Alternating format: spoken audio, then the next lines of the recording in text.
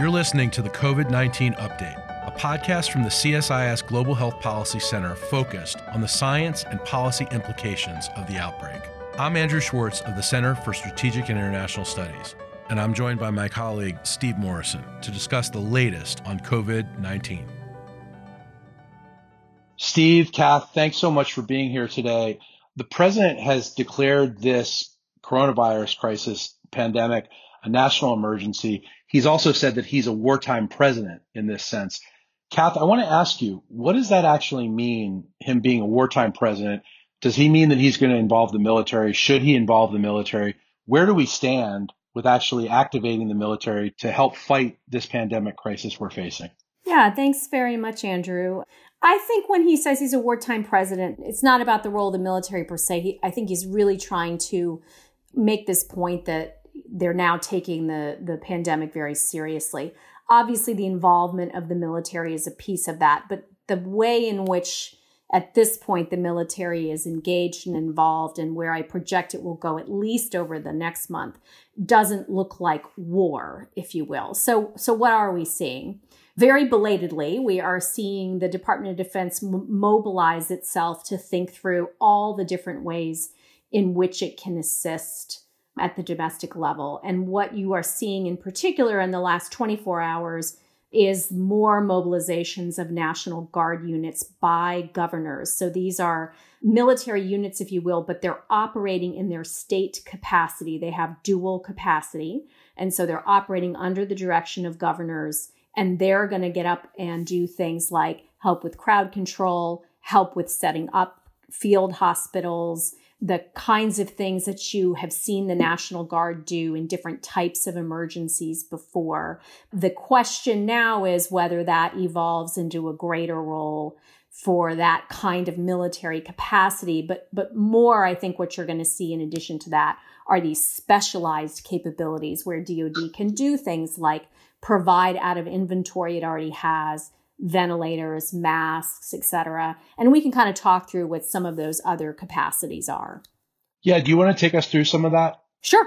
So as I said, you're going to see in terms of numbers or scale, the biggest presence of military is really going to be these National Guard units operating in state capacity that will be doing day-to-day operations that don't require specialized capabilities. So these are not doctors. These are not even mostly medical personnel of any sort. But they can help do basic logistics, move things, help with construction, et cetera. Then on top of that, I think what you're starting to see already, as announced by Secretary Esper on Wednesday, is the creation of inventory availability. So he's already made available masks and ventilators and will do more of those. And he has deployed these field hospitals. In addition, there's a lot of talk about the two U.S. naval vessels, the Comfort and the Mercy, one going to each coast of the United States.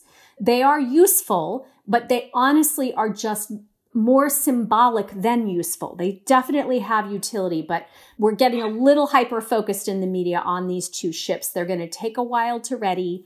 They provide bed space, but they're going to move slowly. And in the interim, there are a lot of other things that DoD can and I think is going to start moving. These field hospitals, as I've mentioned. You also have the Air Force has flyaway medical teams that are much more expeditionary, meaning they can move quickly and in small numbers. And I think even at these Guard unit levels, you're going to start to see some of the medical community present in there. There's much more medical capacity in what's called the Army Reserve in particular, and the Navy Reserve have quite a bit of medical capability.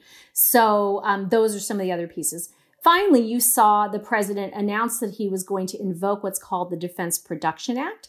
And this DPA is an authorization that allows the U.S. government to work with industry, bypassing orders they might already be working on, to put in front of them materials and goods that are important to the national emergency. So this is where you could see more masks being ordered and put in priority for manufacture. This is also where you might see ventilators, even beds, basic things that hospitals might be needing. Hygiene products could get put in the queue above other orders inside industry. So that will require DoD to be working closely with HHS and others to figure out what are those capacities they need now. The other piece of DPA is that if we could just look up ahead a few months, which we seem to have trouble doing, we could anticipate significant need for supply on things, of course, like test kits, let alone therapeutics. And here again, the DPA, if you started moving now on some things that require long lead time for supply, you could start to send that message to industry now that it's going to have to retool or get prepared for contracts coming down the road for significant supplies. So those are some of the ways in which you see DoD executing its mission now. Much more that can be done. We had not a good experience with DoD, I think it's safe to say, in Hurricane Katrina.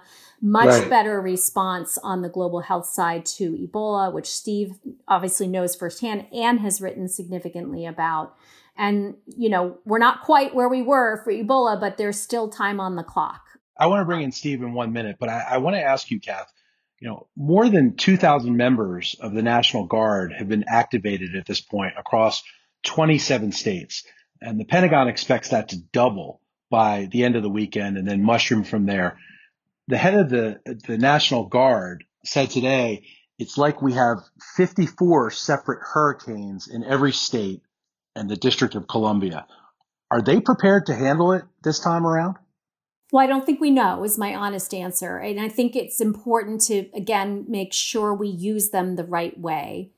Thinking about the National Guard members and even the general military, even if you got to a point where the U.S. military in its active component was widely deployed, these are largely 18 to 24-year-olds who are not trained to do a counter-infectious disease operation of any kind. What they are trained to do is hold order and good discipline. If you ask them to construct something that someone else has designed, they can follow orders and they can put muscle to an approach. And they bring a lot of order, so they can also be used to help set up things like state or even with FEMA regional response headquarters, really good on command and control. So that includes even the communications equipment and cyber assistance, things of that sort. What they are not going to be able to do is substitute for quality civilian medical leadership or the lead of the White House, even at the national level. Obviously, you're going to need HHS and the White House to really give the direction that the military can follow. Steve, I want to bring you into this discussion. Thanks. I wanted to add a few points to the excellent overview that Kath provided. First of all, keep in mind where we are right now. This pandemic is racing ahead. We are getting ourselves organized very, very late. We've had serious confusion, disarray, incoherence, and incompetence in our response. And now the president is suddenly getting religion on all of this at the middle of this week and seeking to regain credibility and to assure a public that is highly anxious right now, highly anxious that we're going to see an Italy-like situation appear and it's going to swamp our facilities and we'll have high mortality rates and we'll have critical gaps around beds, ICU units, protective gear, skilled personnel, and the like. And so I don't find it at all surprising in the middle of this mad scramble that we're exploring tentatively, and I think, as Kath said, pretty judiciously, what can DOD, what can the National Guards present? That's the first point. On the ships, these ships have, I think, a very big psychological effect. Their operational impact, they have 500 beds. They're not fitted out for infectious diseases, but people can sleep there. They have helicopter pads. When you park one of these in the New York harbor, it brings back memories of 9/11 when that happened. It reassures a public. It reassures governors. And I think this is a very deliberate and conscious thing. There's no question about the validity and legitimacy of taking action. It doesn't defy the civilian authorities or overstep them at all. So that's very important. The order of response in these situations is for the governors to lead with their National Guard units. And if they begin to fall short or fail, then try to turn to the military. So if you look back in Katrina, we saw that pattern. That was a single city. Sandy, we saw it happen. That was the Northeast region. Here we have coronavirus. It's a national scaled thing. And so I think it's quite natural that the military is going to look at this and say, let's hang back and see what happens in these National Guard units deployed all across the country. Let's hold and reserve the limited capacities we have to apply them in those places where they're going to be most critically needed. The last point I want to make is if we need a lot of construction and emergency crash creation of beds and other units, that's something that should be done by contractors that are underemployed. And okay, maybe we call on the Army Corps of Engineers to contract some, but they're not alone. There's plenty of cash coming in through the supplementals, and there's plenty of people whose employment status is now in peril. So I think the response naturally should be turning towards maximizing getting people who are out of work back to work. And that doesn't require turning to the military. So let me ask both of you, what do you think the military should be doing right now that it's not doing? Kath, you want to start on that? Yeah, I mean, I think in all the areas I've described, they're moving very slowly and overly carefully. So I think what I would say right up front is they need to be tied in very closely and then pushing, if they're not seeing it happen otherwise, what is the plan 2 days, 1 week, 2 months, 6 months down the road? And there, I think there are a lot of opportunities for DoD to be doing more. So I don't want to wade in too much to the health specifics because I'm not a healthcare professional, but you absolutely can imagine things like test kit questions. Are there ways to leverage DPA now, this authority now, to start producing either the test kits themselves or supporting capabilities there? Obviously, masks and ventilators. It's great that Secretary Esper has released inventory. No reason that should have waited this long. But we can also start generating more of this capacity, because if we're looking 2 months down the road and we need we still need, I'm assuming, many masks, et cetera, and ventilators, let's get that production moving. So things that I think they're moving on the right avenues, but they're not moving terribly fast. And I think it's because they're just not thinking on a scale of what we're experiencing and, importantly, what we can expect to experience going forward. Other areas, I mentioned the field hospitals. I think there's a lot of tenting and triage capacity inside the community of DoD. In the active duty core of medical professionals, it does sound like there might be a bit of excess medic capability. So again, very basic level, not necessarily the doctors, but other medical personnel who can help hospitals work with non-infectious cases. Military personnel are generally stronger on areas like trauma. Believe it or not, obstetrics is another strong area for the U.S. active duty and reserve medical community. So there are offload potentials that if we can get some planning underway, we can start thinking about how to apply our medical personnel from the military. I'll caveat that by saying the vast majority of those, not all of them, but the vast majority of those are in the reserve component and they are already serving in the civilian medical community. So we don't want to cut off our nose to spite our face by pulling people who are already on the front lines into a military capacity, taking them out of hospitals where they're needed. So there's a lot of careful work that has to be done that can be done now to start planning out those approaches. And then I think as we think ahead to things like test facilities, if we're going to do drive-through testing, this is an area where your run-of-the-mill infantry officer, National Guard person can absolutely help think through how we stage that, set that up, run it peaceably so people are being seen fairly and in turn to get things like tests done. These are areas where I think the military can really help. Steve, what are you thinking? I'm thinking that the military will be very important in several of the acute crisis areas, and it would be best to be thinking ahead around where those are going to be. We have an effort underway within CDC to map out by localities. We have 2,800 public health constituencies or jurisdictions in the United States that are looking at those that are the most acutely vulnerable according to the demographics, the age groups, the comorbidities, whether they are very, very weak capacities or the like. They're trying to predict where we're going to see the worst fatalities, the worst swamping of the health systems, the areas where this type of quick intervention is going to be helpful. That's one thing I would say. Another is that we're starting to see, in the midst of this continued testing fiasco in this country, we're seeing first responders getting infected at a pretty high rate.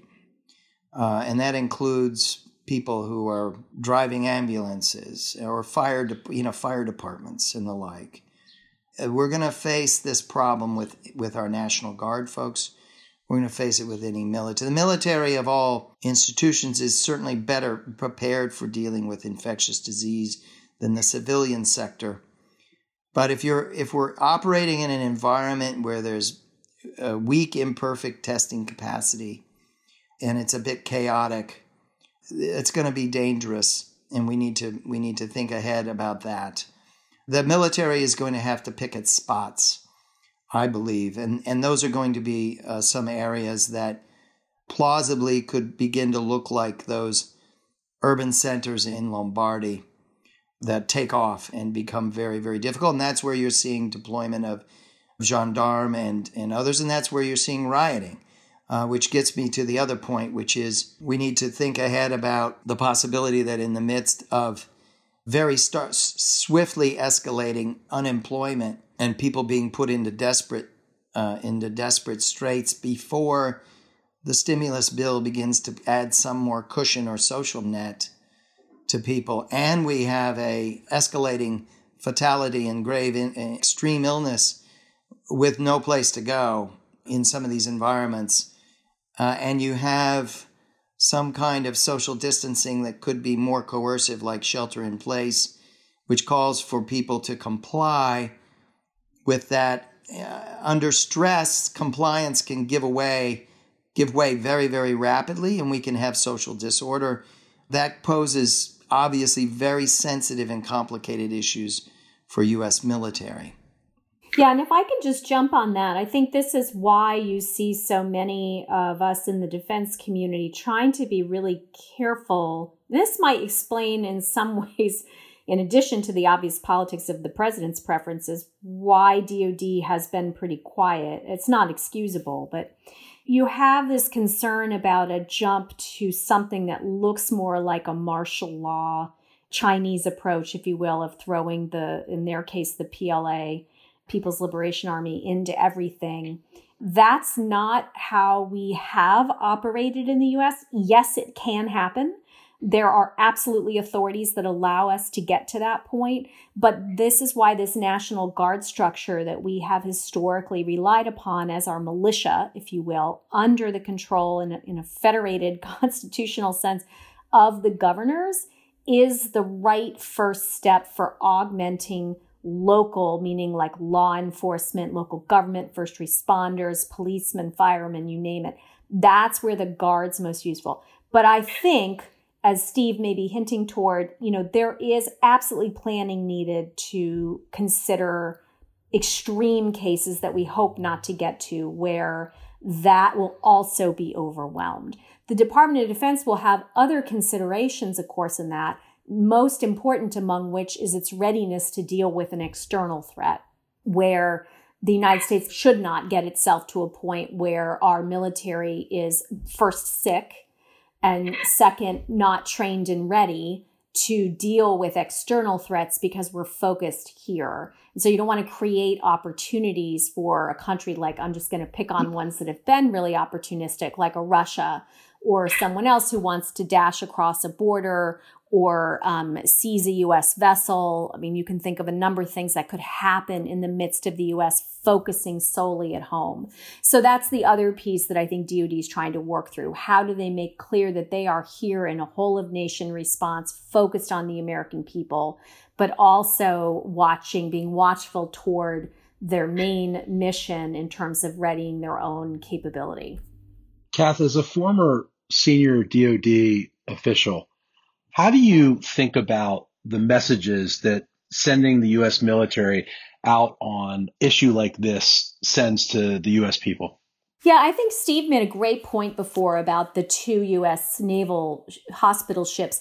Like aircraft carriers, they have historically been really valuable at walking this fine line. They're offshore. It's not, troops in the streets. It's a reassuring white-coated hospital presence that demonstrates very clearly, first, it has real operational capability, and it also very importantly demonstrates the commitment of the military to support the American people. So thinking carefully about things like that, providing specific capability, the release of the inventory, excess inventory we already had, these are really good, easy approaches. They're just really late. Harder is when we move first for the governors to move to the use of the Guard in law enforcement. So if you had something like quarantines or other areas where you're starting to think about their use in, as we did with the LA riots, ways in which we have to think about law and order. That's a little harder on the messaging, but it's easier if it's in the governor's role. And then really hard, I think, is thinking about things that just feel very anti-American in terms of countering insurrections, if you will, as we did in the 18th and 19th century. And if you think about things like post-Civil War Reconstruction, military governance, things like that. There are precedents and certainly authorities for almost any outcome, but those latter ones that I'm talking about are really areas I don't think anyone is particularly interested in finding ourselves in. We want the civilian capacity to really lead here. And then the last thing I'm going to say is that there is a political element to this, which is, do Americans trust, or some segment of Americans trust, Donald Trump as commander-in-chief in those latter circumstances? Or might they be most comfortable with their governor having control of military capability? Kath, Steve, I want to thank you both for being here today. These are issues we're going to be facing in the days and weeks ahead, and I'm sure we'll revisit them. Thanks again for being here. Thank you, Andrew. Thank you, Kathleen. Yep, thanks.